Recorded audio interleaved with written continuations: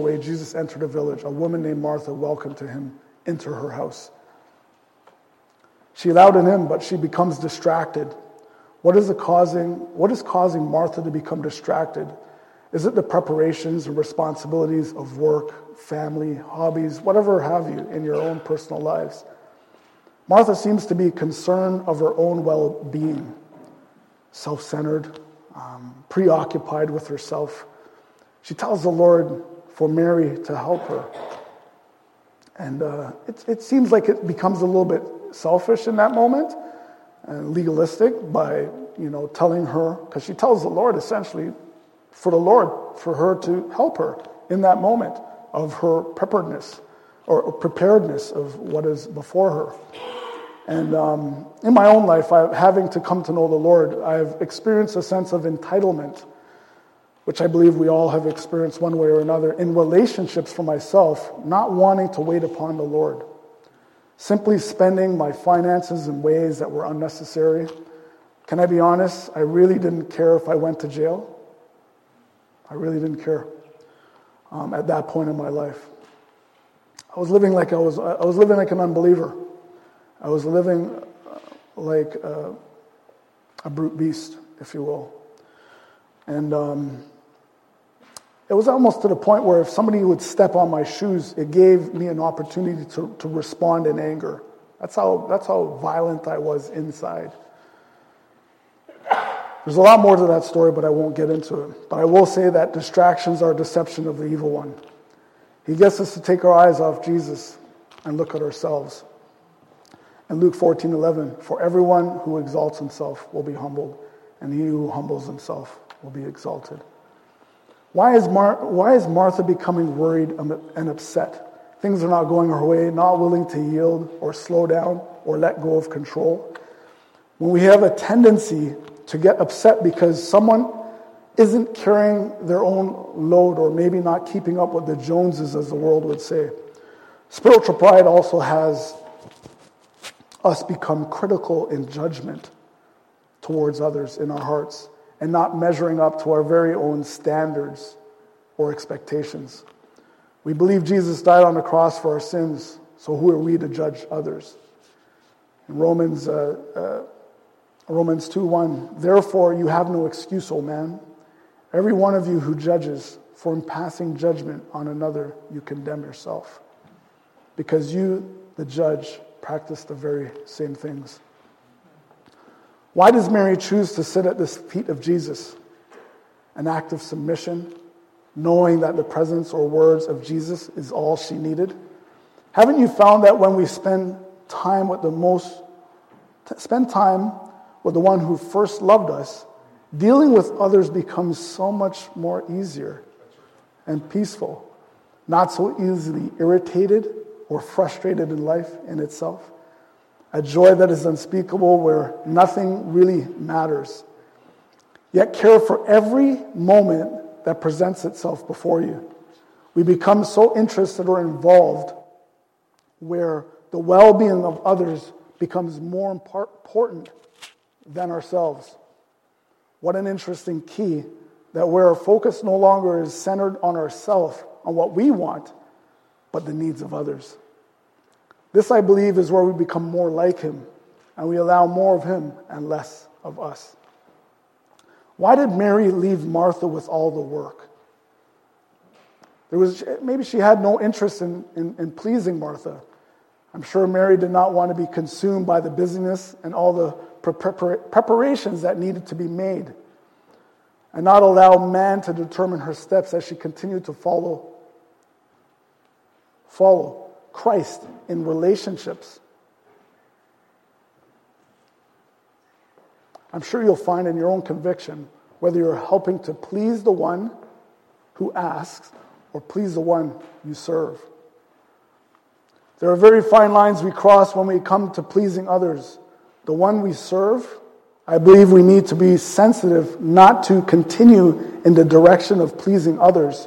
You may find yourself becoming bound or by legalistic expectations that will not produce fruit that lasts in our lives, and eventually finding ourselves discouraged and burnt out from the pressures of life.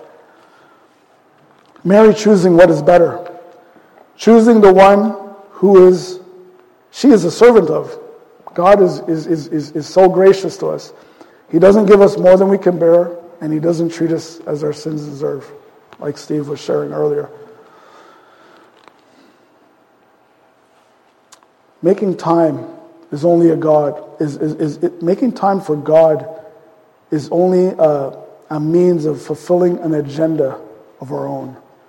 Making room for God is allowing Him to not only come into our lives, but allow the fullness of the Holy Spirit to live through us. Martha. When we open our home or hearts to Jesus, we need to be sensitive not to allow various acts of the sinful nature to deceive or consume us, however we choose to.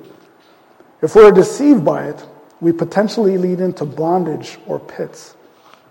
In Matthew 6:25 to 34, I'll read, Therefore I tell you, do not worry about what you will eat or drink, or about your body, what you will wear. Is not life more important than food, and the body more important than clothes? Look at the birds of the air. They do not sow or reap or store away in barns, and yet your heavenly Father feeds them. Excuse me. Are you not much more valuable than they? Who are you by worrying can add a single hour to his life? And why do you worry about clothes? See how the lilies of the field grow. They do not labor or spin. Yet I tell you that not even Solomon in all his splendor was dressed like one of these. If that is how God clothes the grass of the field, which is here today and tomorrow is thrown into the fire, will He not much more clothe you, O you of little faith? So do not worry, saying, what shall we eat, or what shall we drink, or what shall we wear? For the pagans run after all these things. And your heavenly Father knows that you need them. But seek first the kingdom of God and His righteousness, and all these things will be given to you as well. Therefore, do not worry about tomorrow, for tomorrow will worry about itself. Each day has enough trouble of its own. Praise the Lord. I have quite a bit of scripture, so you don't have to follow with every scripture that I have, prepared in my heart for this, but I will of course, lead you in that direction. Distractions come from the Latin dispart or trahere, being dragged away from your task, unable to focus. Martha has chosen to become consumed by her own agenda and preparations she felt needed to be made, when the very one who came to be with her became secondary in her life. We will be challenged by this every day of our lives, making no provisions for the what? Flesh. I think we can all agree we have experienced our Martha moments. We can burn out in our jobs, studies in school, simple responsibilities at home, ministry. Distractions, can we say there be good intentions in some cases, however, by what means were you driven? They can lead into unfamiliar areas of sin, bitterness, resentment, unforgiveness, or pride. Very dangerous areas of sin that can cause so much destruction of relationships in marriage, friendships, or even a church body of Christ, leading us away from the very purpose of our lives. In Galatians 5:13 to 26, I'll read 13 to 26. You, my brothers, were called to be free, not to use your freedom to indulge in sinful nature. I just have to stop on that in a very quick moment as it comes to me. You know, when I came to when I was coming to church, and I just felt like I used God's goodness to cover up the evil acts that I had committed throughout my day. To be very honest, I did it almost intentionally. Yet when I went to work, when I had my full-time job, I found myself trying to please others When we'd have casual conversation, I would say, well, yeah, I went to church this Sunday, and that would be it. I wouldn't go into the details of what happened other than that. But I let people kind of see the better side of me, by thinking that just going to church, oh, this guy's holy, man. When really I was just living like a brute beast. I was living in evil. I really was. So it's so important, for us to not just, I don't want to get off track, but I just do want to say, because that jumps out at me personally. If I didn't know, and I'm still learning, please, I'm just hitting the surface of these scriptures, as you can see. I'm just hitting the surface. I don't even know if I've broken the surface. Honestly. You know what I mean? So, but what I'm simply saying is, the very little that I have taken from scriptures and really not only applied it in my life, but believed it, helped me to be where I am today. Honestly, that's the goodness of God, man. Like it's faith the size of a mustard seed. It doesn't take great faith. We serve a great God. So it's not for us to think that you need great faith to fulfill what Christ has already fulfilled. He didn't come to abolish it. He came to fulfill this. It's Him who we believe. We don't believe in ourselves. We believe in the one who we serve, which is Christ. The entire law is summed up in a single command. Love your neighbor as yourself. If you keep on biting and devouring each other, watch out, or you will be destroyed by each other. So I say, live by the Spirit, and you will not gratify the desires of the sinful nature. For the sinful nature desires what is contrary to the Spirit, and what is contrary to the sinful nature. They are in conflict with each other, so you do not do what you want. But if you're led by the Spirit, you're not under the law. The acts of the sinful nature are obvious. Sexual immorality. When I heard of these acts of the sinful nature, like in my walk, when I was struggling in sin, when I was living in it,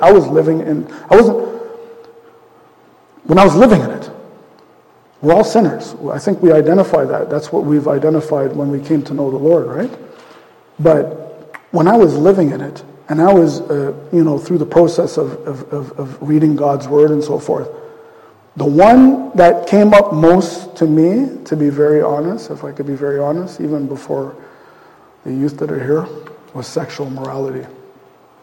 I was like, why does he mention this so much? Or at least to me, it seemed like that's what was coming out at me mostly. And I was really held bound by the sin in that in itself, because I found that I was committing myself to things that were idols that I put before God. And we all put idols before God at various times in our lives.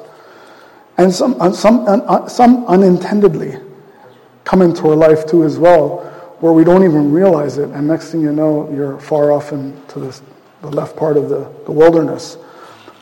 But I'll continue to say that the acts of the sinful nature are obvious: sexual immorality, impurity, debauchery, idolatry, witchcraft, hatred, discord, jealousy, fits of rage, selfish ambitions, dissensions, factions, and envy, drunkenness, orgies, and the like. I warn you, as I did before, those that live like this will not inherit the kingdom of God. I came across two examples of men that were distracted in their lives, and I just was going through that. And one of them was Samson. Samson was distracted. Then she said to him, "How can you say I love you when you won't confide in me? This is the third time you've made a fool of me and haven't told me the secret of your great strength." With such nagging, she prodded him day after day until he was tired to death. So he told her everything. "No razor has ever been used on my head," he said, "but I have been a Nazirite, set apart to God since birth. If my head were shaved, my strength would leave me, and I would become as weak as any other man."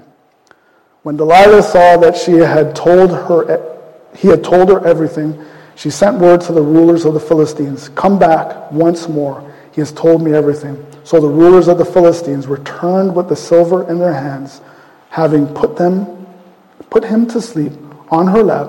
She called the man to shave off his 7 braids of his hair, and so began to subdue him, and his strength left him. Samson, for those that may do not know, Samson was a boy vowed to be a Nazirite. He was set apart at birth. He was set apart to God at birth to begin the deliverance of Israel from the hands of the Philistines, and allowed his relationship to distract him from his purpose, what God had intended for him. If we fail to remember who we really are in Christ, this will always be a vulnerable place attack from the enemy. In Samson's case, where his vow as a Nazirite was persistently contended by Delilah, she tried and tried to distract him from who he was, to confide in the secret of his strength.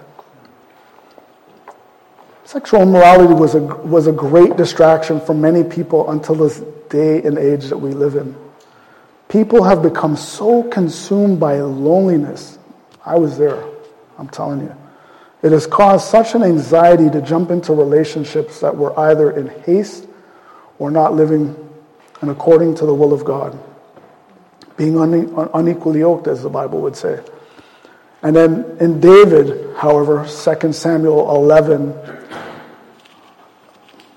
verse 1, was the second example that I came across. In the spring, at the time when kings go off to war, David sent Joab out with the king's men, the whole army, the whole Israelite army. They destroyed the Ammonites and besieged Rabbah, but David remained in Jerusalem. That very point right there, where David had remained in Jerusalem, is the point that what became a distraction.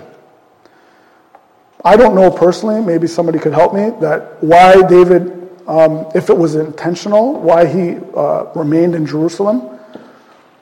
But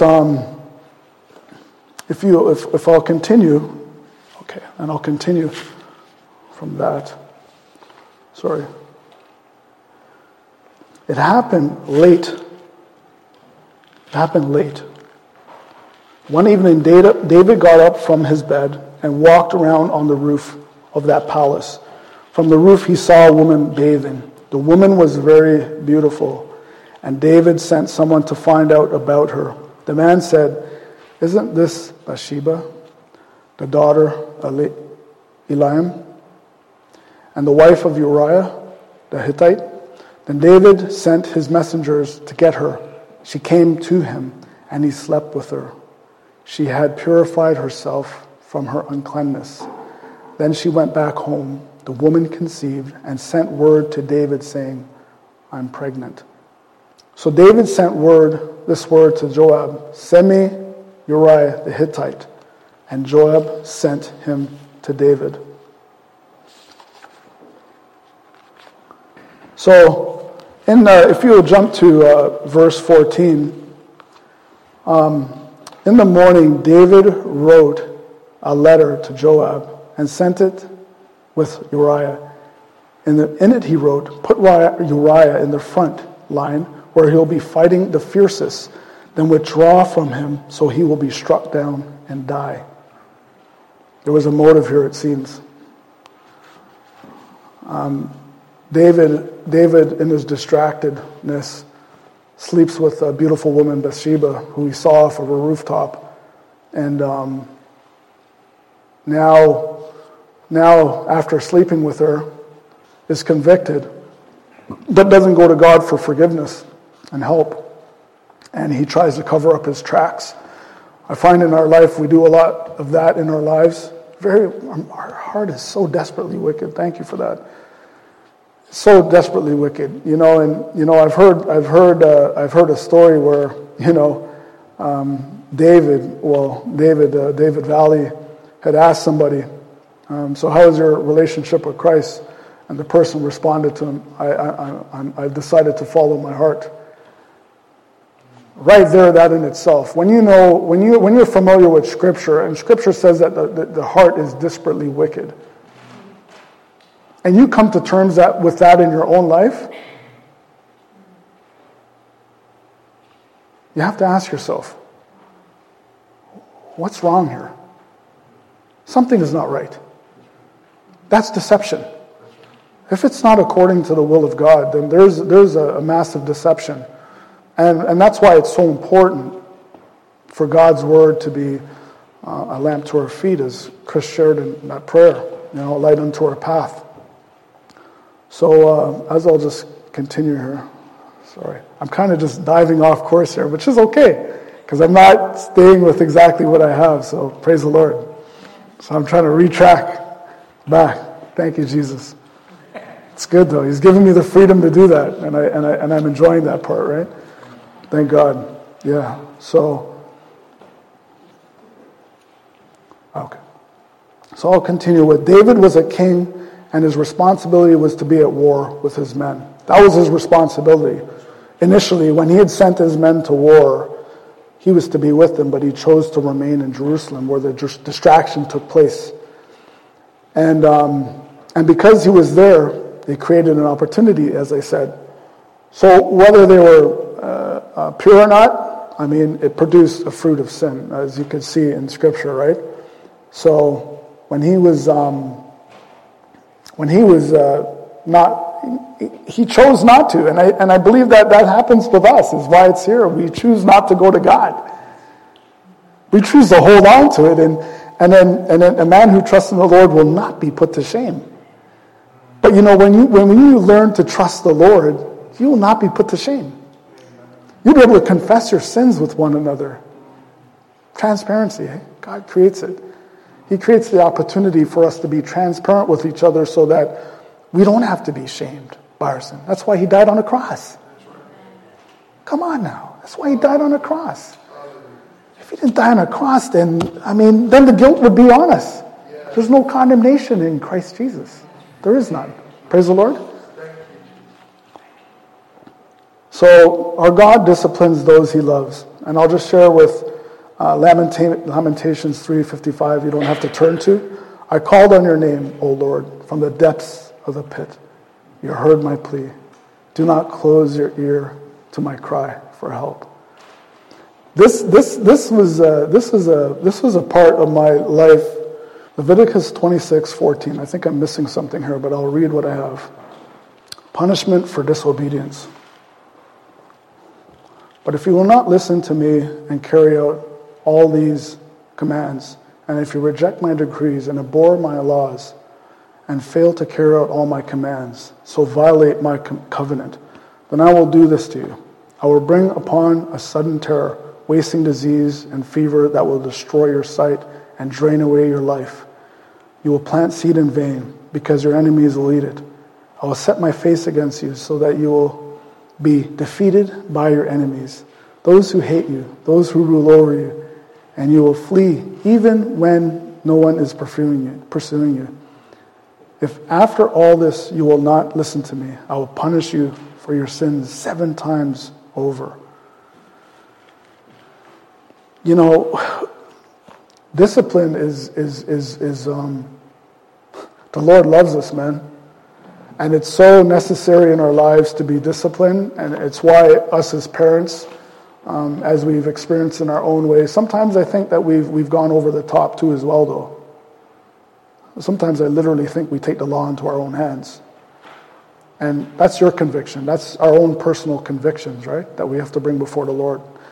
But I do believe it's so important that for children, to not withhold that. Whatever that punishment might be, if it's taking away their iPod or whatever that's causing them to be distracted and leading them into areas of sin, so that they can be quiet in themselves and see that these are the things that lead you in those areas of sin. They're distractions. And that's why it's so important as parents to be able to love our children with that sort of discipline. How can we say to our children if we don't? How could God say that he loves us if he doesn't discipline us? It's not pleasant, like what Chris shared. It's not pleasant. But does it ever refine us? Does it ever refine? There's such an appreciation, I believe. I think you can attest to that now as you being able to say that on the stage. I believe you can appreciate that now. That God's kindness leads to repentance. And through that discipline, his kindness leads to repentance. And it's why we could sit here today and be in fellowship with one another and seek the Lord. Right now we're seeking him. You're not seeking what is God speaking? And that was my heart. I said, I have no part in being up here unless the Lord speaks. And that's why, for me, to live is Christ, to die is gain. But his word is so beautiful. And I don't want to apologize for bringing so much scripture, but I don't want to pretend like I don't know. I don't want to pretend like I know something and I don't know it. This is who I am. Like you said earlier, we're all different. We're all different. I'm here to just encourage you, church. You've encouraged me so greatly in my walk of faith. It's why I could stand here now and encourage you in return. So it's not something that we look for recognition. It's just we appreciate one another in love, right? So praise the Lord. If I could just continue. The enemy is here to take our eyes off of Jesus, whom we are justified in, and our identity is. If he can get us to look at ourselves or convince us otherwise, even for the moment, it can cause us to fall or stumble. Distract you from your identity. Your identity will constantly be challenged because the enemy knows as if he could convince you of something other than who you are in Christ, he will get you off course in the purpose of our lives. Also, with the busyness of life, we either become to slow down or move too fast in our lives. As you're aware, God's timing is not our timing. His is perfect, of course, as you're aware. So, the enemy tries to get us to be anxious, to respond quickly, or be in fear that the opportunity will not present itself again in relationships, for one, employment. These are the only two that I came up with: relationships and employment. I don't know why, but I just feel the need to ask. I mean, as older ones, maybe Greg, whomever else, the older ones, what are some of the distractions that take us away so that the younger ones can see and be aware of these schemes that the devil devises in our lives to take our eyes essentially off of Jesus? How can we expect a bad tree to bear good fruit? Matthew 7:18 says, "A healthy tree cannot bear bad fruit, nor can a diseased tree bear good fruit. Every tree that does not bear good fruit is cut down and thrown into the fire." Often we make life difficult for ourselves, trying to find resolve in our own way and time, even to the point of asking others until you hear what you've been longing for in your own heart, to have this to be the confirmation that you've been looking for.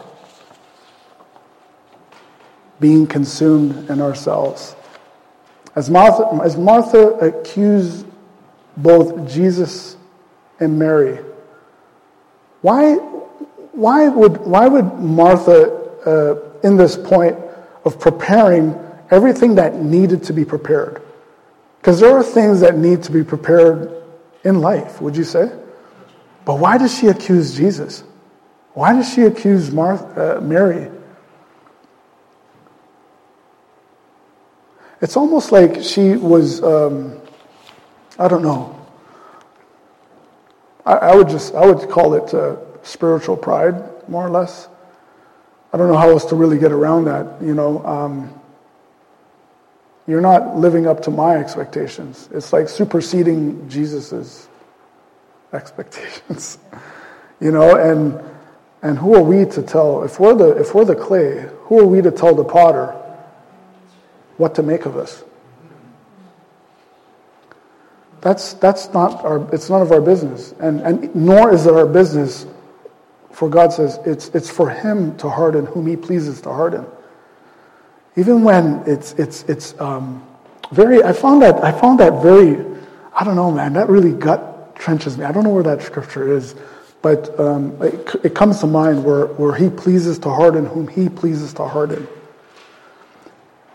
And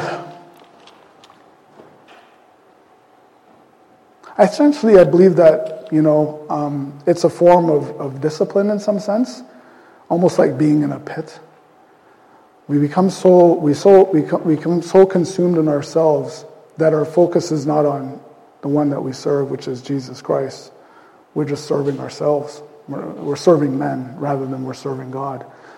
And I believe it causes our hearts to really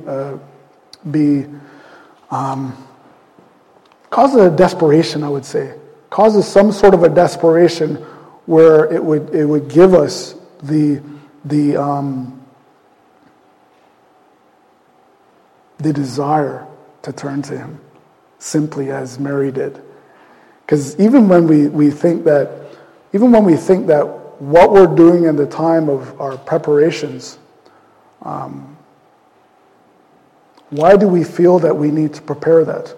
Was it the instruction of the Lord? Or did we just have this agenda that was set out before us to go ahead and do this? So I'll just continue with, I don't want to get too sidetracked, so I'll continue with Hebrews 12. Hebrews 12, 11 to 17. I had that. You don't have to turn. I'm just letting you know where the scripture is I'm going to.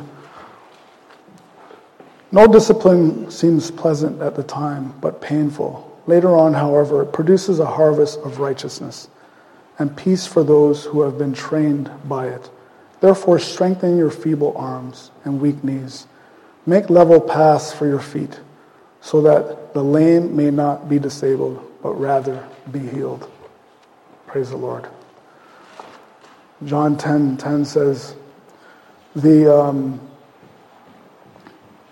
thief comes not only to steal, kill, and destroy. I have come that they may have life, have it to the full.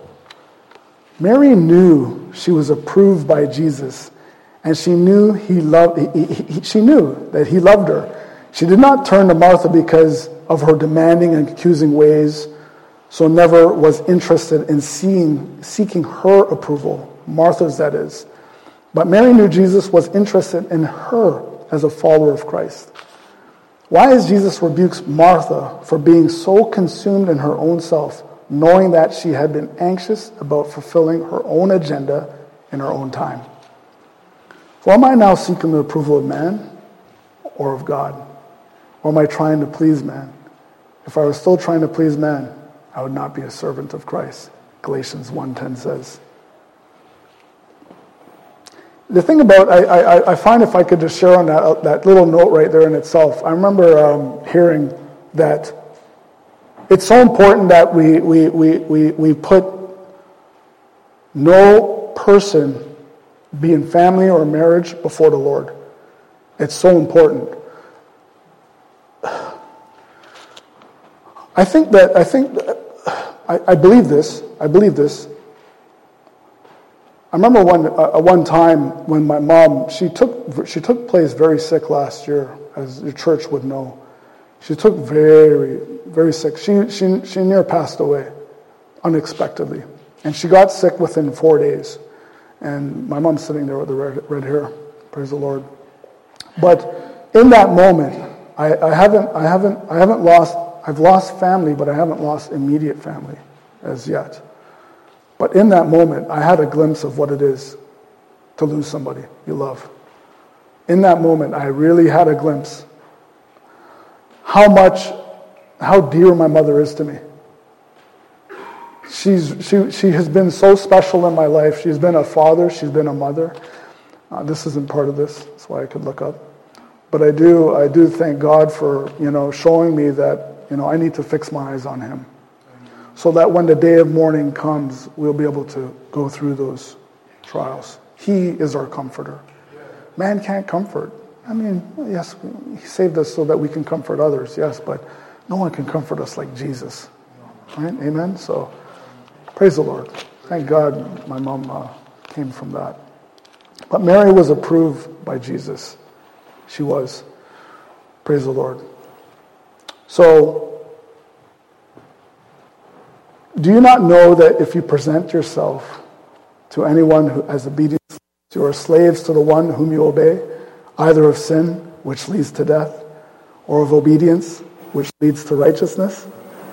But thanks be to God that you were once of sin, have become obedient from the heart to the standard of teaching to which you were committed, and having been set free from sin, having become slaves of righteousness. Romans 6:16 to 18. Mary knew in her heart Jesus was the Son of God. She sought him because of his righteousness. Because of his righteousness, she denied herself, knowing hers was of filthy. She humbled herself with a willing spirit and sat at the feet and listened. He works out our salvation with trembling, fear and trembling. That's what God, he who's begun a new work in us. He will work it out to the day and completion of Christ Jesus. He works out our salvation with fear and trembling. And that fear that I would say would be a fear that is so healthy for us as people. It's not a kind of fear that the world gives. I'll kill you. But it's a fear that gives us the wisdom to choose what is better. Just as Mary did. She chose what was better. Martha didn't choose what was better because she was consumed in her own self. And I believe that this fear leads into a healthy relationship, first and foremost with him, and then we will be able to live that with others. Praise the Lord. And then Proverbs 3:5-6 says, trust in the Lord with all your heart and lean not on your own understanding. In all your ways acknowledge him, and he will make your path straight. Praise the Lord. When we know our identity in Christ, we're more than conquerors. And when we're in trouble, we could call upon his name. For those who call upon the name of the Lord shall be saved. Praise the Lord. And you know, it's beautiful weakness that he gives us, and the grace that he's given us. He's given us a beautiful weakness, for where the spirit is willing, the flesh is weak. In your weaknesses, I would hope and pray that even as grace had encouraged us, today when you hear his voice, do not harden our hearts, to turn to the Lord, to turn to him. Simply turn to him. In any moment, situation that you might be in, to turn to the Lord. That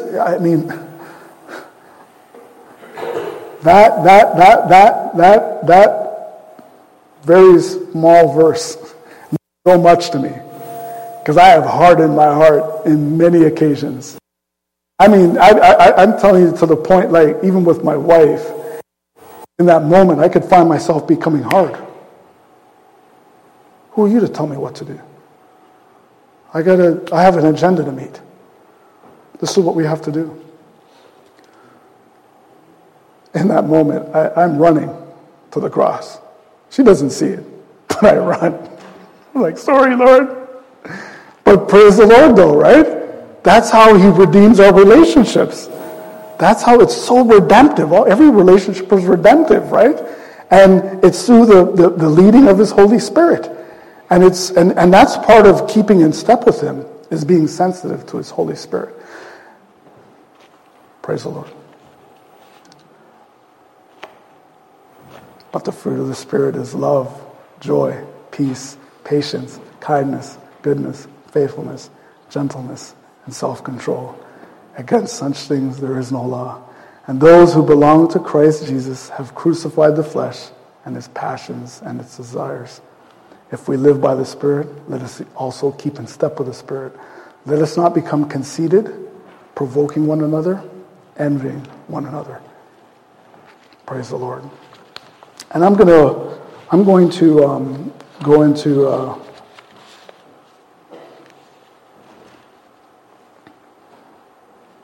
continue here. I just want to make sure that where I'm at.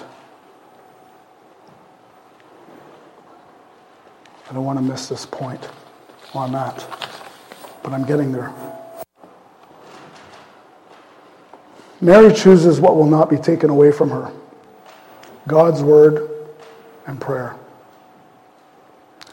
As the busyness of serving takes priority, then the devotion where Mary chooses the better. We come out of step with the Spirit of God. When we become devoted to the Lord, we serve Him wholeheartedly, as if we're serving the Lord, not men, as Scripture would refer to. Romans 12:2 says, "Do not be conformed by this world, but be transformed by the renewing of your mind.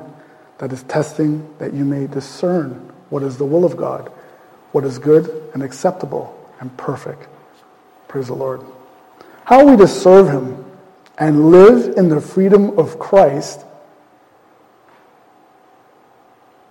unless we know His will for our lives? His word will deliver us from trials or temptation. The Spirit of God in us uses His word when we meditate on God's scripture or read it. That's why it's important. That balance, I believe this with my heart wholeheartedly, that prayer is fueled by scripture, like Pastor was saying. And that fuel sets the Holy Spirit on fire that's within inside of us. And when that scripture is used, it's used in points of our life when we're unaware of it. It comes to life in us. It speaks to us. It directs us. It counsels our hearts. It counsels our lives. And that's why it's so important, as the Bible says, close your door into your room, go into the room and pray. But read the Word of God. Scripture is so paramount for us to...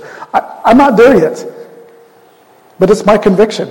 It is my conviction to meditate and read and study the Word of God. It's my conviction as I stand here right now. So I don't just say this to a body of Christ. I say this, I include myself with this. I'm just encouraging you as a church to not only just have one facet of the life of a child of God. Because, again, how will we know what the will of God is for our life if He's already spoken it? And now the power of the Spirit that's inside of us is used to fulfill what Christ has come to fulfill.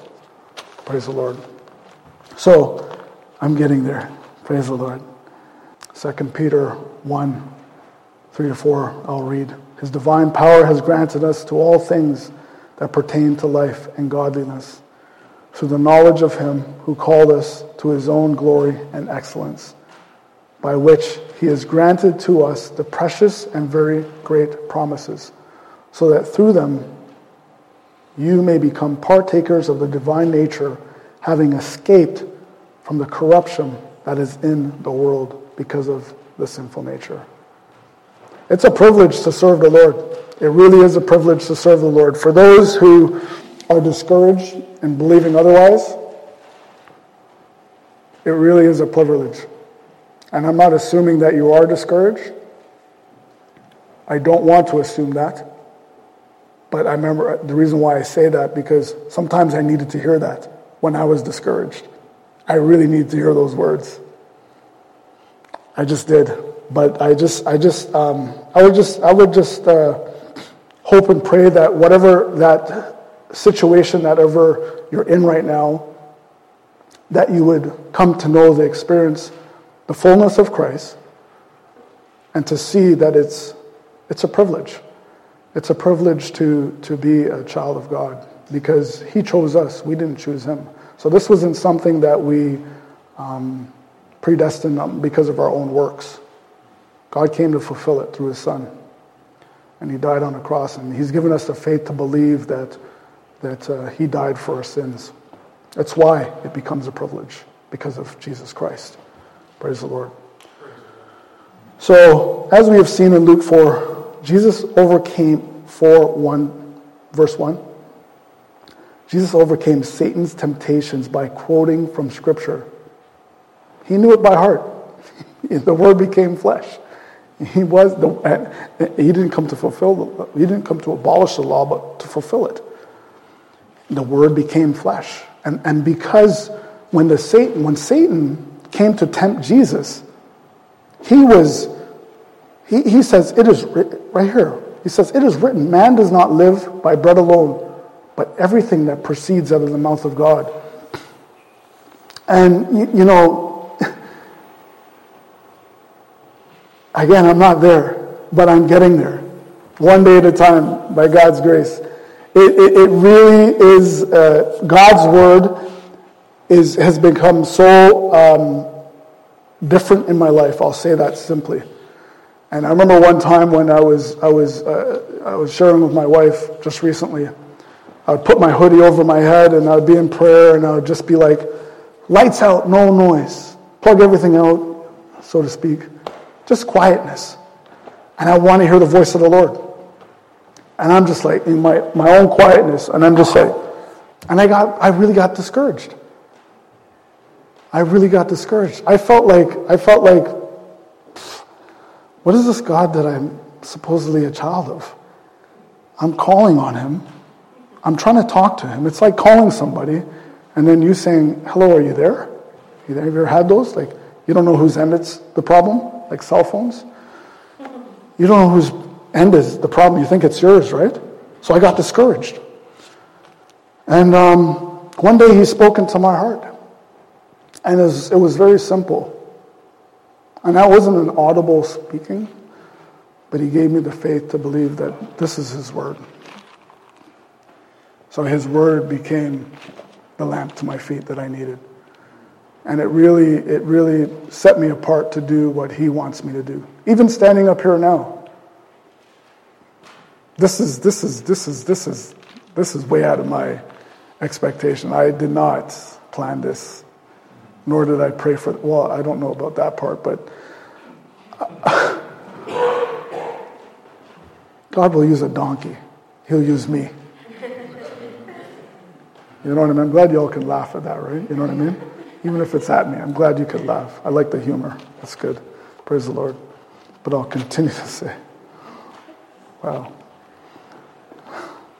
And like newborn babies, infants, for pure spiritual milk, so that by it you'll grow up in your salvation.